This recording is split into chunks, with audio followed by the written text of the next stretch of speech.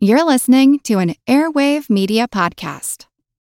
Hello, it is Ryan, and I was on a flight the other day playing one of my favorite social spin slot games on ChumbaCasino.com. I looked over at the person sitting next to me, and you know what they were doing? They were also playing Chumba Casino. Coincidence? I think not. Everybody's loving having fun with it. Chumba Casino is home to hundreds of casino-style games that you can play for free anytime, anywhere, even at 30,000 feet. So sign up now at ChumbaCasino.com to claim your free welcome bonus. That's ChumbaCasino.com and live the Chumba life. No purchase necessary. VGW. Void where prohibited by law. See terms and conditions. 18+. What species are known to make tools? Well, humans, of course, chimpanzees, and crows. I'm Jim Metzner, and this is the Pulse of the Planet. According to legends, humans may have known of the crow's tool-making abilities for thousands of years. There's an Australian story told by the Aborigines about a conflict between the two great beings, the crow and the eagle.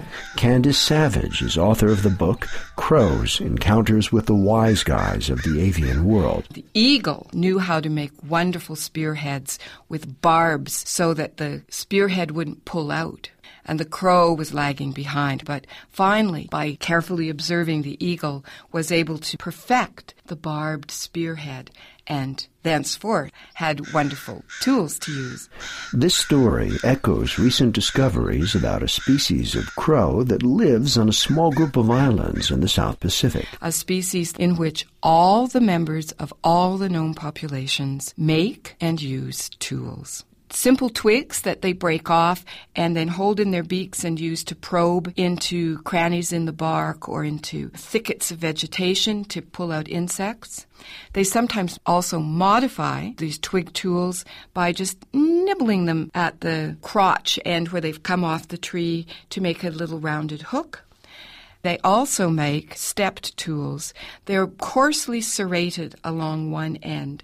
And the crows make these tools by cutting them with their beaks. And they make the tools so that natural barbs on the sides of the leaves are pointed in the right direction, that they can be used as rakes to help pull insects out of crevices. Pulse of the Planet is made possible in part by Virginia Tech, inventing the future through a hands-on approach to education and research. I'm Jim Metzner.